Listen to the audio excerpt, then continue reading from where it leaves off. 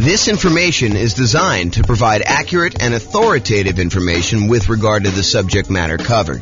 It is offered with the understanding that the presenters are not engaged in rendering legal, accounting, or other professional services. If legal advice or other expert advice is required, the services of a competent professional should be sought. Welcome to the Everett Real Estate Investing and Real Estate Financial Planning Podcast.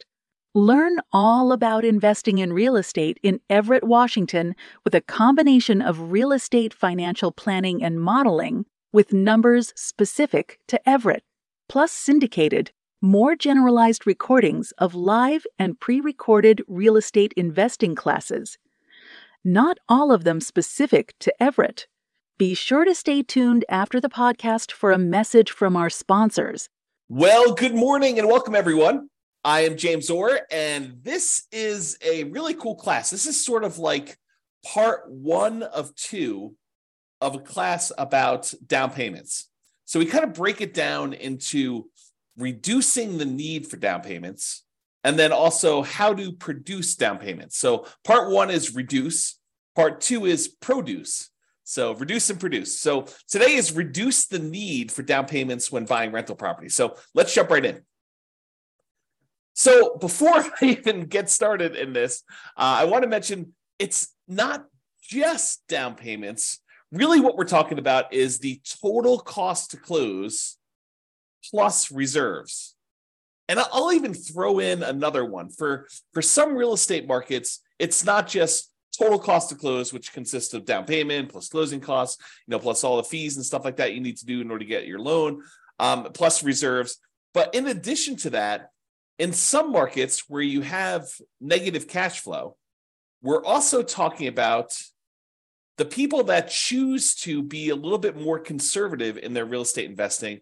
They may want to set aside how much negative cash flow they're likely to have over the duration of owning this particular rental property. And you're like, how can you figure out how much negative cash flow you have while you own a rental property? Well, we can make some basic assumptions, like when we do our deal analysis spreadsheet using the world's greatest real estate deal analysis spreadsheet, we can go look at how much cumulative negative cash flow there will be on that particular rental property by saying, as an example, there's negative $200 a month for the first year. Then rents go up by $50 a month in year 2. So now there's only $150 a month for year 2. And then at the end of year 2, rents go up another $50. So at the start of year 3, it's only negative $100.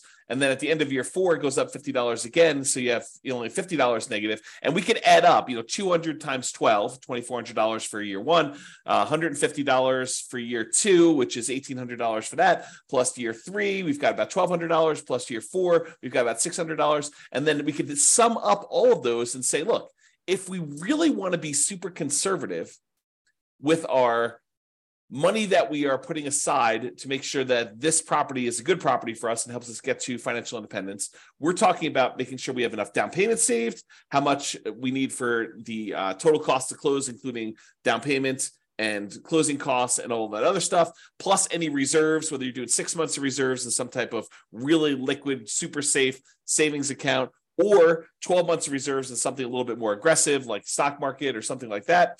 Plus now we're talking about, in addition to that, this idea of setting aside all of your negative cash flow so that you really are covered. And this is a good investment for you, even if you need to set all that money aside. And then we can take all of this as our denominator when we do deal analysis and use it to find out what our overall return on investment is, including the investment of down payments, closing costs, reserves, and any negative cash flow, the cumulative negative cash flow. So that's where we're headed, but that was a tangent. So today I'm really focused on how to reduce the need for down payment. And really, I just wanted to mention, it's not just down payment. It's this total cost to close plus reserves. Plus, really, we're talking about some of this cumulative negative cash flow that we might set aside. So that's where we are.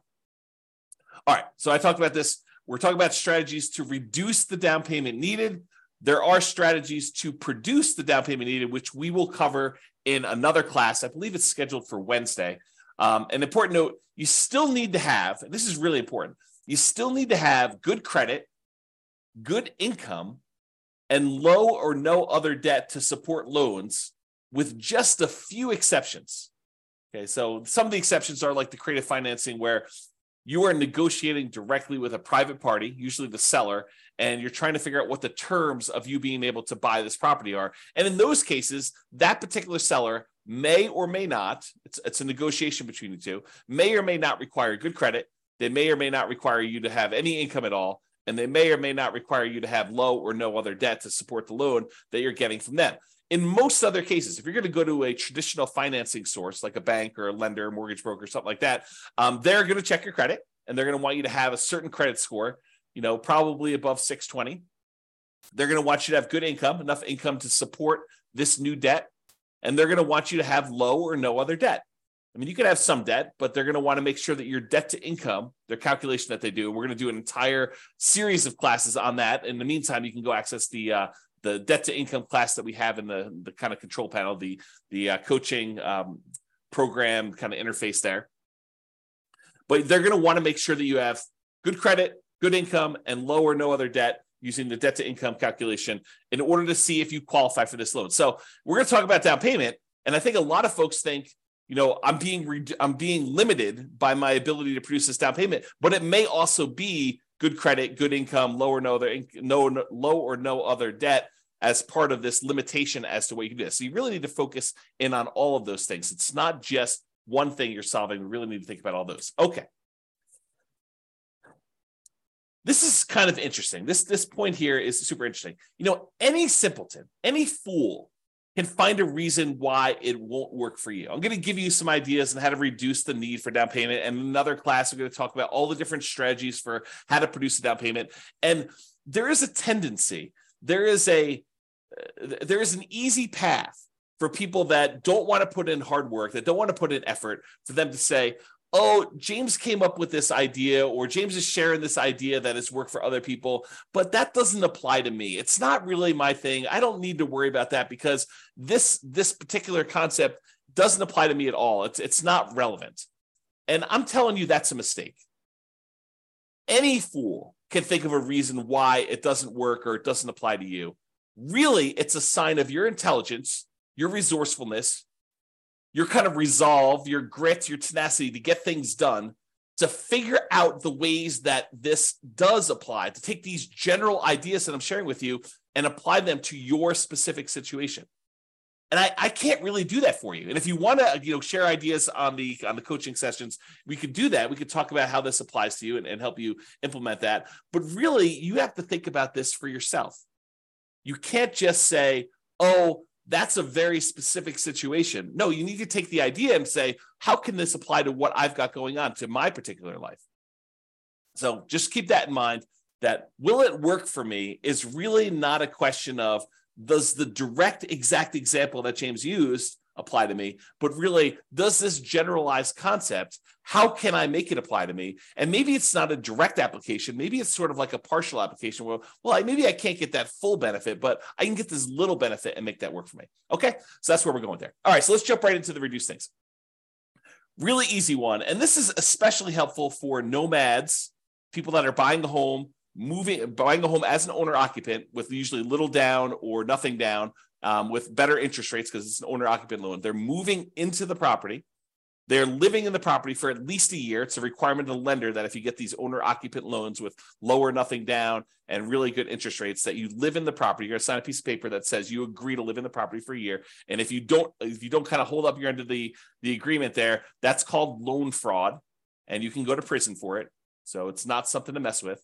So you go and you buy the property as an owner occupant, little or nothing down with really good interest rates. You move into the property, you live there for at least a year. It's a requirement with the lender. And then once you've lived there for a year, once you've saved up your next down payment, you qualify to get the next loan, you buy your next property, you convert the previous one to a rental, and you repeat the process as many times as you want.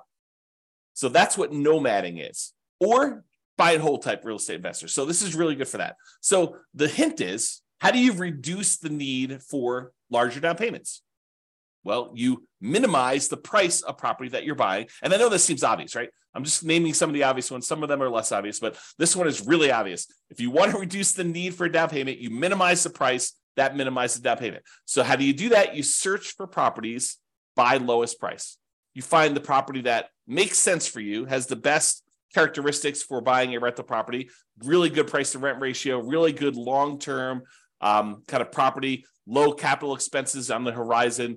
And even if you did have them, they're reasonable cost type ones that would see really good, significant appreciation over time, ones that you're going to have low vacancy in. They're not, they're not kind of wacky properties that are functionally obsolete, things like that you want to look for. But you want to also find ones where if you can get the same economics, but buy it in a slightly less expensive property, and you're concerned about down payment, then maybe you should focus on that. So search for properties by lowest price. Now, here's a little carve out, a little caveat for these, and something that a lot of people don't think about. Oftentimes, when you're searching for properties by lowest price, these properties tend to have deferred maintenance. If you think about it mathematically, imagine making a list of properties from the lowest price to the highest price. And you're searching down the list, going one by one by one. You're like, okay, this is just too inexpensive. It's in a bad part of town. I'm not really interested in buying that property. It needs a lot of work. It's only one bedroom. It's kind of in a wacky area. You kind of eliminate some of the really, really, really inexpensive ones typically.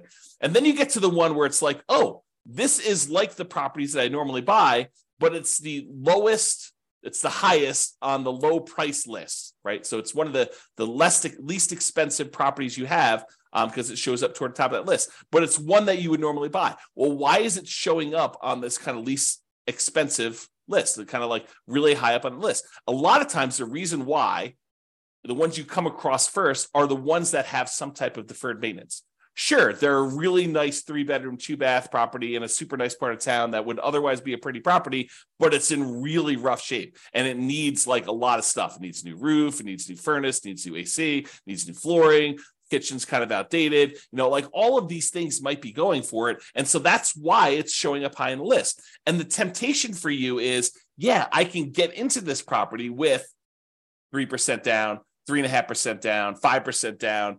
If you're going to move into it as a nomad or house hacker, or, 15% down if you're willing to do PMI on an investor loan, or 20% down an investor loan. And because it's a less expensive property, that's a smaller amount of money. You may be thinking, this is really attractive to me, but be careful, because sometimes what you're trading is you're trading the need for a lower down payment for maintenance and fix-up work and capital improvements as soon as you acquire it. So you're trading one problem for another. You may come in really, really light with the amount you need for down payment, but then you're coming in with the need for $5,000, $10,000, $15,000, $20,000, $50,000, $75,000, $100,000 in all of these improvements and updates that you need to make on this property, and you cannot finance that. Or it's harder to finance that, because there are some loans where you can finance the fix-up cost, but it's much trickier to do, okay?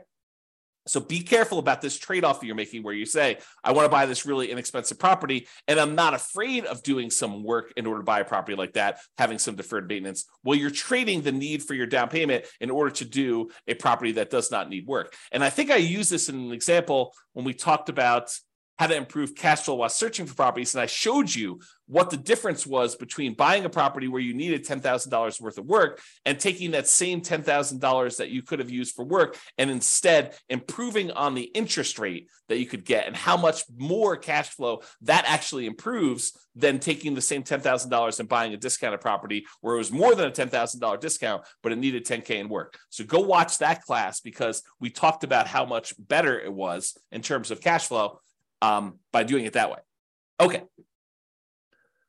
And a lot of the times when you're buying these properties that need a lot of work, a lot of capital expense type work, I wouldn't necessarily recommend holding these long-term because of all the capital expenses you've got. In some cases, not all, but in some cases, it makes sense for you to buy a pretty property where it's been really well maintained, that you don't have a lot of kind of like pent up CapEx type demands. Capital expenses are things you pay money to improve a property over time that are coming down the road, like a roof or something like that. So you have these expenses that are coming on a property. If you bought a pretty property, maybe you would have less of those than if you bought a property that was lived in hard and not maintained and had a lot of deferred capital expenses and a lot of deferred maintenance on the property when you're doing that.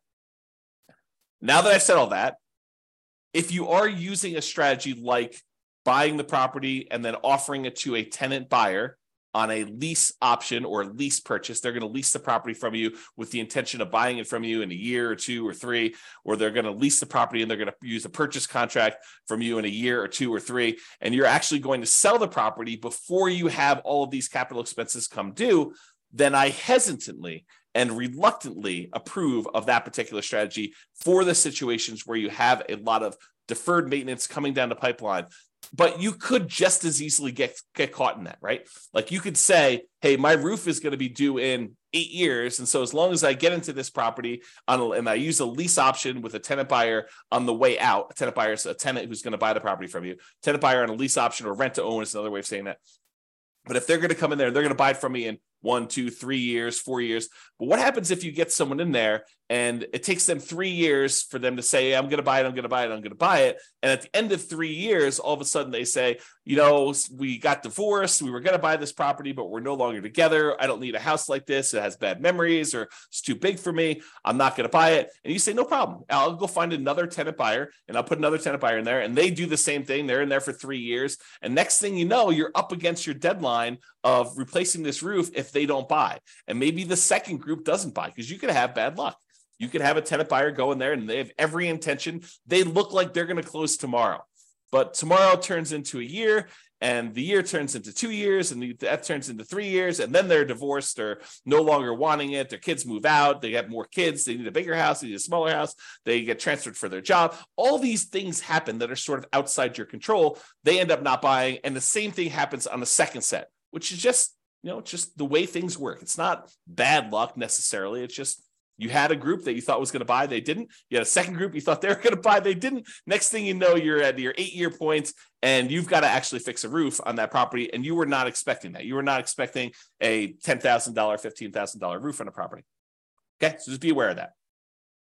It might be easier to find tenant buyers with 5% down in that second quartile property anyway. So if you're thinking about, hey, look, I really want to buy these super inexpensive properties in order to save on down payment, it may actually be easier for you to find people more in the meat of the market, in the middle of the market. If you think of the market sort of as a bell curve, there's these really inexpensive properties, and there's very few of those. But as you get more toward the median, the number kind of increases until you get to this middle point, the median point of prices on there. And this is the number of those that exist. There's a lot more in the meat of the market. And then it kind of starts tapering off where you have fewer and fewer and fewer really expensive properties until you get to the point where it's really low down here for the most expensive properties. You know, the $200 million properties in your marketplace, there's not a lot of those. And there's not a lot of those $10,000 properties in your marketplace either, right? And so you have this sort of curve where it comes up and the meat of the market's in this middle. It may be easier for you to find people in that kind of meat of the market where they need that median type house, you know, plus or minus a little bit, kind of maybe a little bit over the median or a little bit under the median, but sort of in that, what I like to refer to as the second quartile is kind of the ideal spot. And I'll show you that here in a second when we go over Gary Keller's Millionaire Real Estate Investor book. On the next slide, I'll show you kind of like why you may want to be in this little area here, but maybe you find more tenant buyers there who have that 5% option fee to be able to give you when they move into the property as a tenant buyer with a lease option or lease purchase or whatever you structured as. That way you have enough down payment to go buy your next property. So maybe you're buying the property, you're moving in, you're putting 3% down, 3.5% down, 5% down. You're living there for a year, and then you're offering it to a tenant buyer or on a lease option or lease purchase. And if the tenant buyer who's moving into the property you're about to move out of gives you 5% down on that one, well, now you have 5% that if you're buying a similar price property to what they just gave you 5% down on, you have the down payment you need in order to buy the next one completely. So that could be a strategy for you to actually produce down payment, which we'll talk about in the next class. Okay. All right. So let's talk about this graphic from Gary Keller's Millionaire Real Estate Investor book. Which is a phenomenal book if you haven't read it. It's usually called the Blue Book. If you look behind me, you can probably see it on my bookshelf, although I think it's where my head is. Yeah, it's on that middle shelf right behind where my head is. So if I tilt my head, I get really active. You can kind of see it on there. But yeah, so this is totally worth reading. A Millionaire Real Estate Investor by Gary Keller. Super fascinating book for real estate investing. And in that book, he has this image. And I'll just kind of walk you through what this image is telling you. But it's basically expressing where are the best deals? If you think about it in terms of low-end prices or high-end prices, like where are the best deals in a marketplace? And so he breaks it down into 4 different characteristics or 4 different kind of like ways to think about properties. He talks about cash flow, how much the properties typically cash flow, how much hassle is involved. Certain properties, they require more work, less hassle. Appreciation, the tendency for property values to go up over time. Which ones are you likely to see the best appreciation for? And then liquidity. What if you need to get into a property, or what if you need to get out of a property? How liquid is it for doing that? And then he has down here, low-end properties, high-end properties, and average properties. So this is sort of price. And then for each one of these characteristics, the cash flow, the hassle factor, the appreciation factor, the liquidity factor, this is where they have low. So like low cash flow or high cash flow, or hassle, low hassle or high hassle. And so it's low down here, medium or high. And so if you think about it, let's look at the cash flow line. It says dashed line here. So on the low end properties, those tend to have the best cash flow. They tend to have the highest cash flow. And then as the price goes up, when you get about to the average properties, they tend to have in this sort of medium cash flow. And then over kind of as they get into the higher end properties, the cash flow dips off a little bit. So it gets to be, I'd call this medium low. It's not all the way in the low end, but it's definitely not in the medium area anymore. And so you kind of have this cash flow curve sort of decline as prices go from low to high. So the low ones have the highest cash flow. The high end ones have this kind of like medium to low-ish cash flow. Now, as far as hassle goes, the low end properties have like a medium plus hassle factor. And then once you get down to the average price properties, it has what I would consider to be a low hassle factor, the lowest of all of them.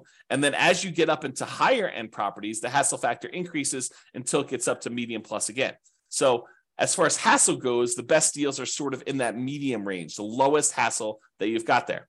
Now, in terms of appreciation, the low end properties have like this low to medium, probably a little bit more on the low side. And then as you get up into this average properties, they kind of peak out with a kind of medium plus, kind of medium to high appreciation. And then as you get to more expensive properties, they drop back down to a full right in the middle of median. Or medium. So basically you have this appreciation where on the low end, they tend not to appreciate as much. In the average, they tend to appreciate the most. And on the high end, they sort of like appreciate, but they don't appreciate quite as much as the average goes. And then finally, liquidity.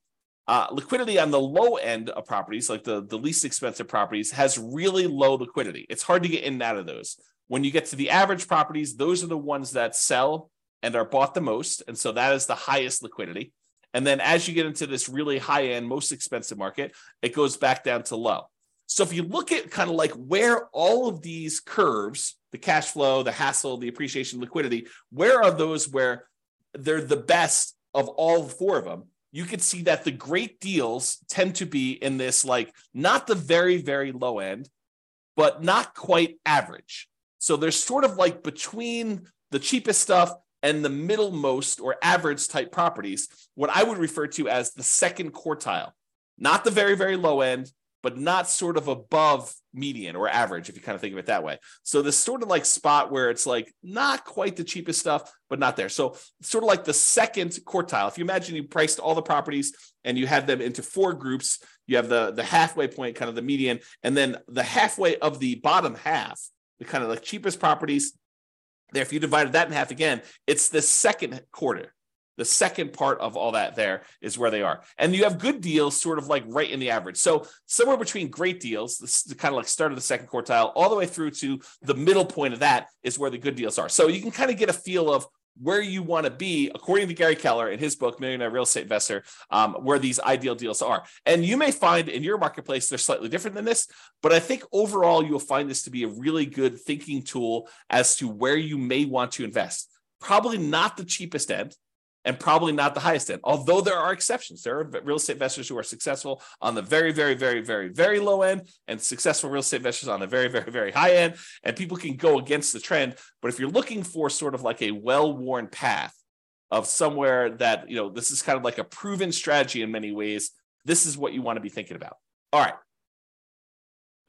Let's talk about strong sellers market. So we've kind of left, to a large degree, the strong sellers market. I'm recording this in March of 2023, and we've had these significantly boosted interest rates. Interest rates were at or near all-time lows for many years, And we saw that these interest rates were at like these crazy lows. Inventory was very low. A lot of people were wanting to buy. Demand was really, really high. We were in this ridiculously strong sellers market where sellers were in control. They were sort of like setting the terms. A lot of buyers were coming in. They were making higher than asking price offers. You had multiple buyers making offers. You had multiple offers on these properties. That was what was happening a year ago.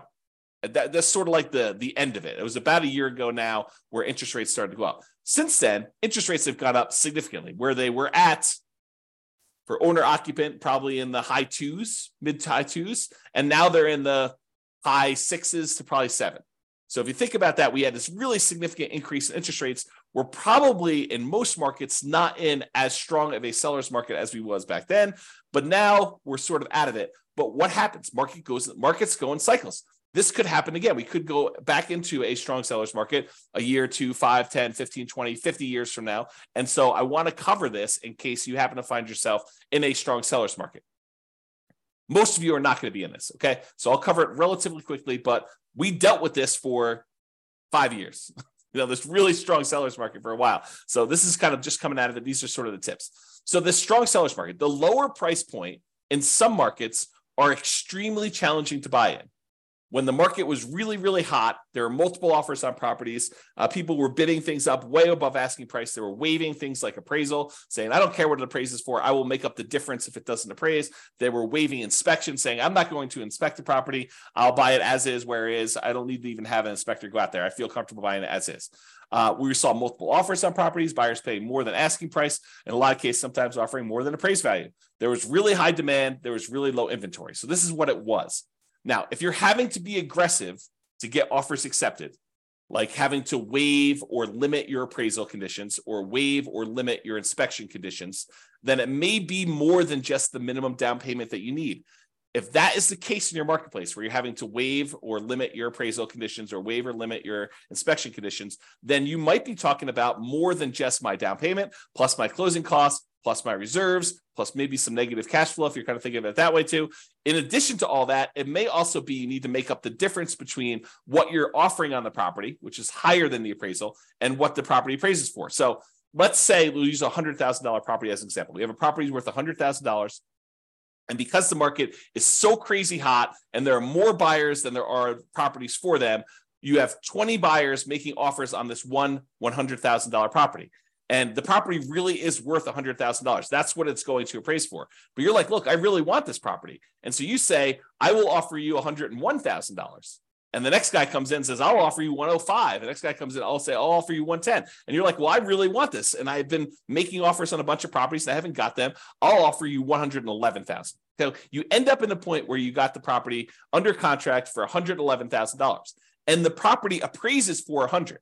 So now, in order for you to buy the property, and let's say you're able to get a 5% down, owner-occupant, nomad type loan. You're going to move into the property, you're going to live there for a year, and you're going to convert there. So you only need 5% down. So you would normally need 5% down of whatever you purchased, whatever you paid for the property. So if you could have bought it for what it appraised for, $100,000, you would have needed to come up with $5,000. Okay, 5%, $5,000 on a $100,000 property. But because you had to bid $11,000 above what the property is worth, now the lender says, okay, you need to pay 5% of what the property appraised for, $100,000, so $5,000, plus you need to make up the difference between what it appraised for, $100,000, and what you offered, $111,000.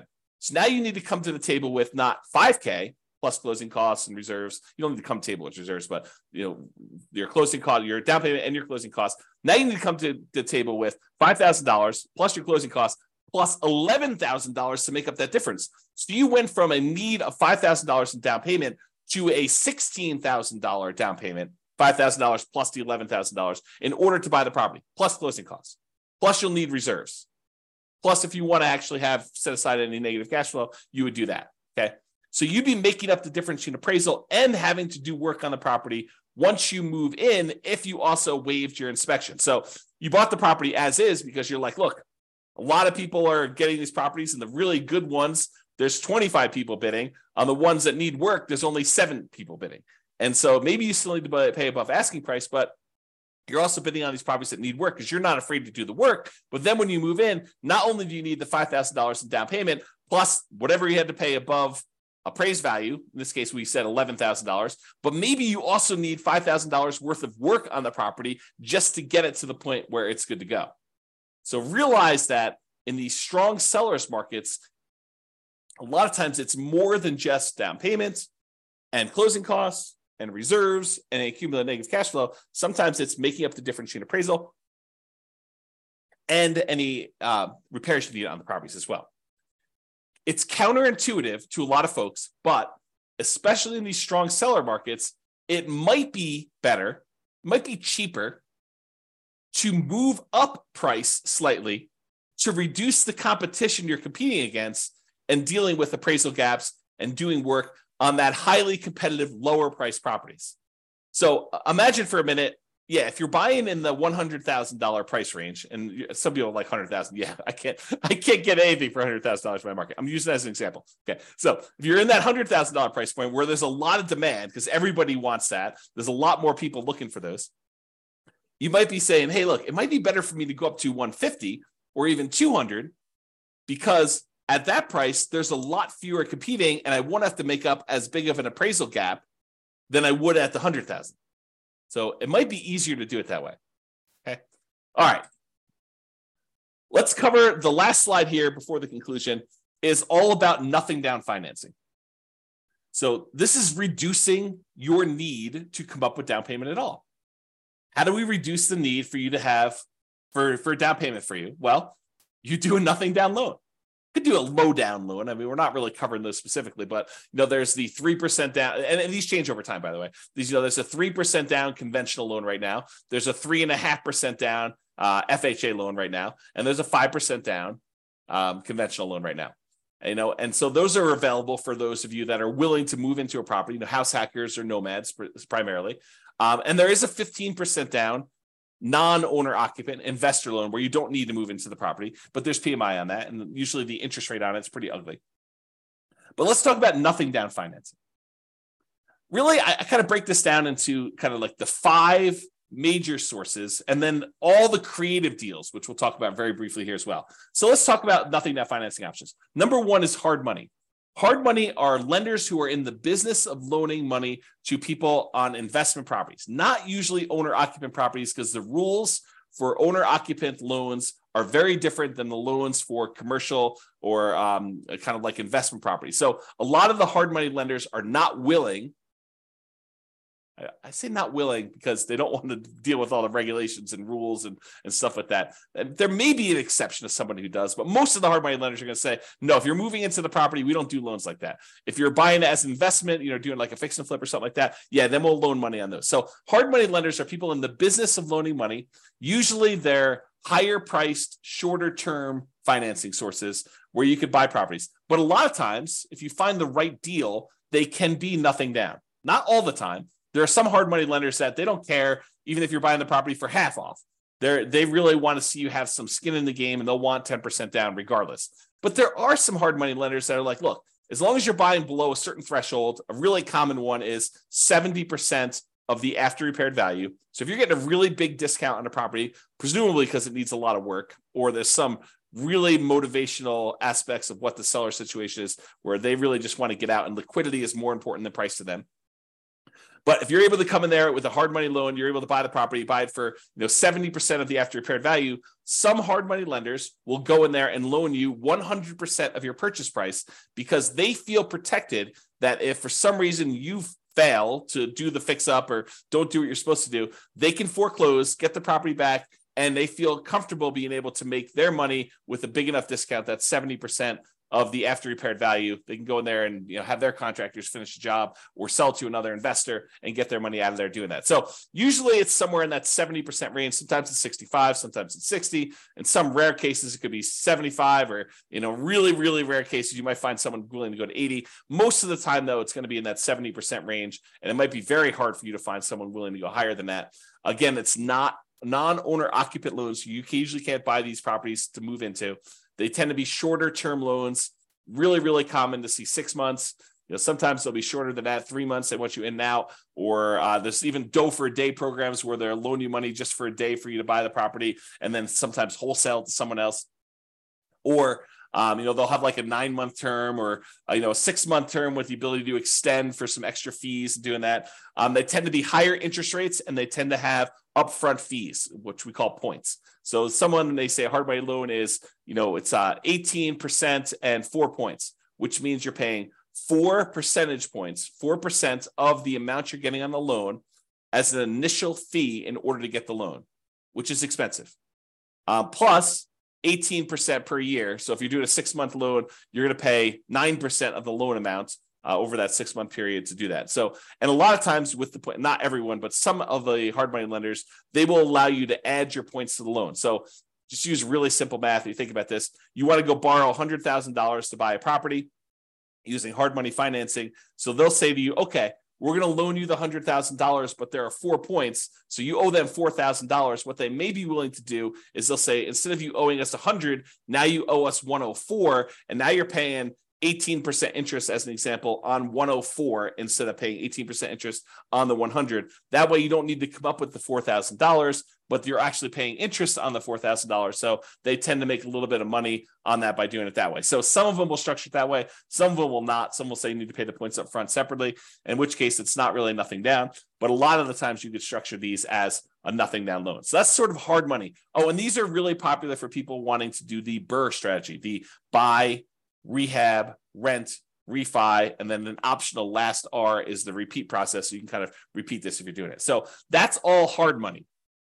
And the hard money lenders are in the business of loaning money, and they have their own preset terms. You can try to negotiate them, but if you're coming in as sort of like a first-time client and you've only done one deal, your ability to negotiate is probably severely limited.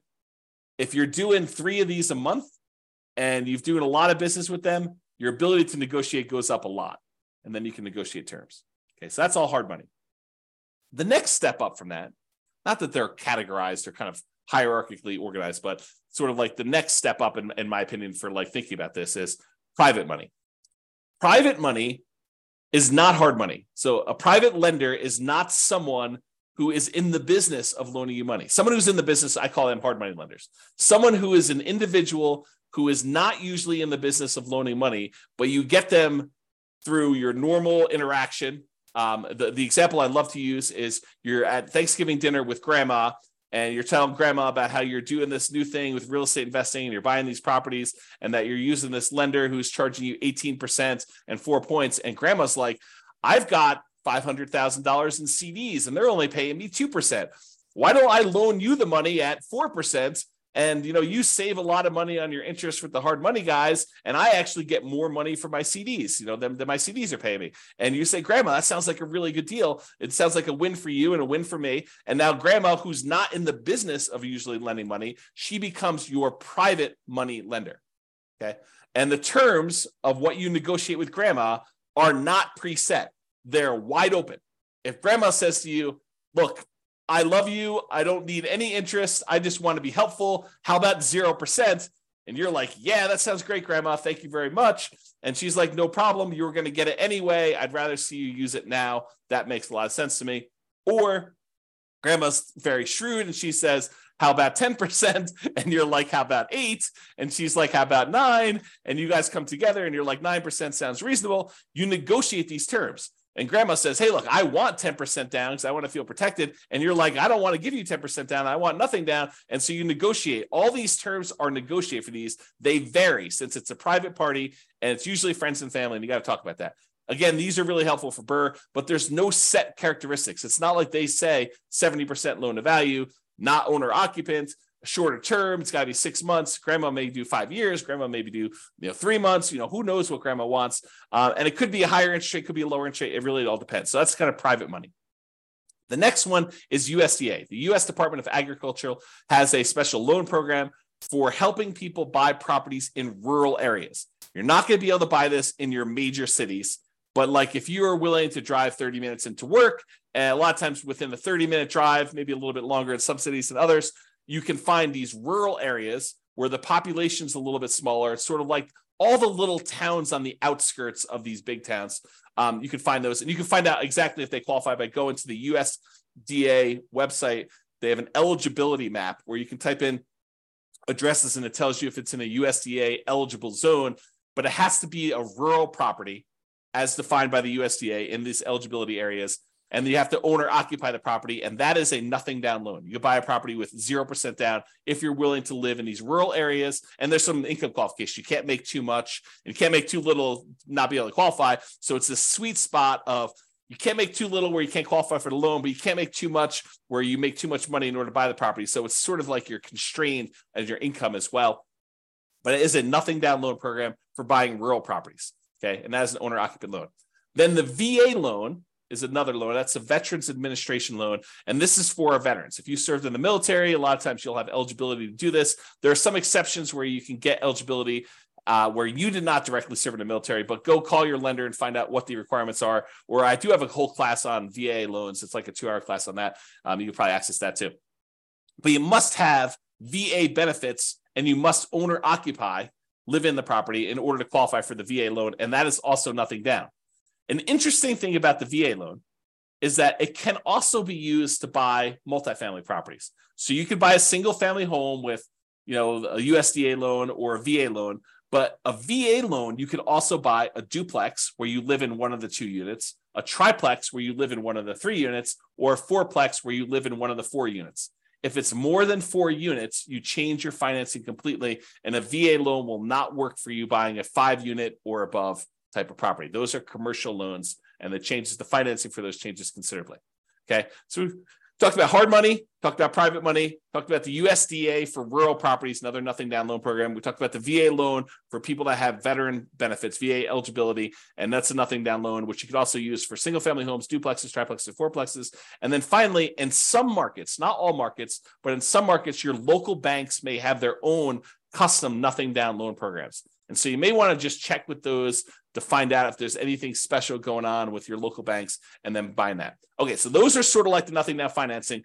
Plus, in addition to all of these, there are all the creative deal financing type structuring, like buying a property subject to the existing mortgage, where the seller agrees to deed you ownership of the property. The deed signifies ownership. So by deeding you ownership of the property, they're saying that you are now the owner of the property by signing a deed saying you own it. And they're leaving their existing loan in place, which imagine they owe very close to the full value of the property. And they're just like, look, I can't make the mortgage payments anymore. How about you make the mortgage payments? I'll deed you ownership of the property and you make payments on this underlying loan. That may be beneficial to them if otherwise they would be foreclosed on. And it might be beneficial to you. You're able to acquire a property, maybe even with very low interest rates compared to what the interest rates are today. And then you start making payments on that existing loan. That's called subject to. Wrapping is where the seller has an existing loan on the property and they are wrapping the loan such that you make payments to them. And if you don't pay, they can foreclose and get the property back if you're doing it that way. So wrap financing is sort of like a variation on subject to. It's not exactly, but it's a way to think about it. And then owner financing, when the seller owns the property free and clear, they do not have a mortgage on it. They can say to you, hey, how about I act as the bank? I will sell you the property and I'll pretend that I am the lender on the property. You pay me a amount plus interest on the property as if I was acting as the lender too. And so that's owner financing. And so all the terms for owner financing are negotiated directly with sellers, sort of like that private money one where you're dealing with a private party and all the terms are up for negotiation. How much down, your credit score requirements, your debt to income requirements, how much you're able to borrow. Like all of the terms are completely negotiable when we talk about that owner financing. Or in some cases, you have a seller who is saying, hey, look, I'm willing to lease you the property and I'll give you the right to buy it from me. We talked about this before where we offered that to a tenant buyer. A lease option or a lease purchase, kind of like our general way of describing this is rent to own. But sometimes you may want to acquire a property on a rent to own because sometimes it's very low down. Now, a lot of these strategies, subject to wrap financing, owner financing, lease option, loan assumption to a lesser degree, and all-inclusive deeds of trust, a contract for deed, like all of those creative financing stuff, a lot of times they may be nothing down. But in most cases, you're going to need to pay some money in marketing in order to find these types of deals. Sure, there are some ways to be able to find properties like this, creative financing, where it costs you nothing but time. making calls from people that are advertising properties for sale by owner, or knocking on doors or something like that, where you're just doing manual labor to do it. But in a lot of cases, you're going to be doing direct mail or ads on places like Google or something like that in order to find sellers that have a situation where your creative solution may be good for them. It may be a good fit for them. Okay, so those are all possibilities for reducing the need for down payment. Creative deals, they're flexible. I mean, they could be you need down payment, or they could be you don't need down payment. But those are sort of like the list of nothing down financing, hard money, private money, USDA, VA, local banks, and all the creative stuff subject to wrap financing, owner financing, lease option. You kind of get the idea, all of those in there. So in conclusion, it's not just about down payment, but really we've been talking about the total cost to close, your down payment plus your closing costs plus anything else you need there, and reserves, because it would be imprudent. I'm going to use stronger language here. Okay. It would be stupid for you to invest in real estate without reserves. Okay. Strong language. So total cost to close, down payment, closing costs, plus reserves. And if you're in a market where you have some negative cash flow, maybe setting aside all or some of your expected negative cash flow to be prudent, to be prepared for something that is coming. Now, if it doesn't happen that way, if rents go up a lot more than you thought, or you have a lease option tenant buyer come in and give you a much larger option fee or something like that, that offsets some of that negative cash flow, maybe you don't need to worry about it. But it would be a good idea for you to start thinking about some of the negative cash flow and setting some of that aside. Okay, so it's not just about down payment.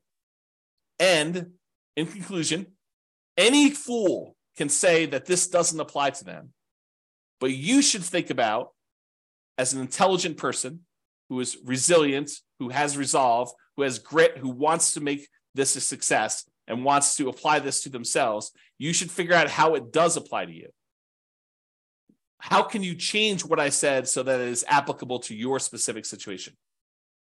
And for down payments, today we really focused on reducing the need for down payments. In the next class, which I believe is going to be on Wednesday, there's a class between these two, but I believe the one on Wednesday, we were talking about how to produce down payments. So I've got a whole separate list of 8 or 9 things for how you generate down payments in order to be able to acquire properties. So now we talked about reducing the need for down payments as much as we can. Now we're talking about how to produce them, and then utilizing the strategy or strategies that make sense for you and your goals. Sometimes you say, I don't want to do this because my goal is to do it this way, and this is how it's going to get me to financial independence faster. So I probably shouldn't do that, even though it would reduce my need for down payment. It might be better for you to save up down payment and wait a little while, because that actually is a more direct route to your particular goal. That's another way for me to say that. Okay? So that's all I got for you. This has been James Orr. I will talk to you all soon. Bye-bye for now. With home prices up, mortgage interest rates up, and rents up, but not quite enough to counteract the higher prices and interest rates, cash flow on rental properties in Everett is harder than ever. Book a call with the Real Estate Financial Planner to apply our proprietary 88 strategies to improve cash flow on your rentals. See the show notes for a link to schedule your call and improve your cash flow today.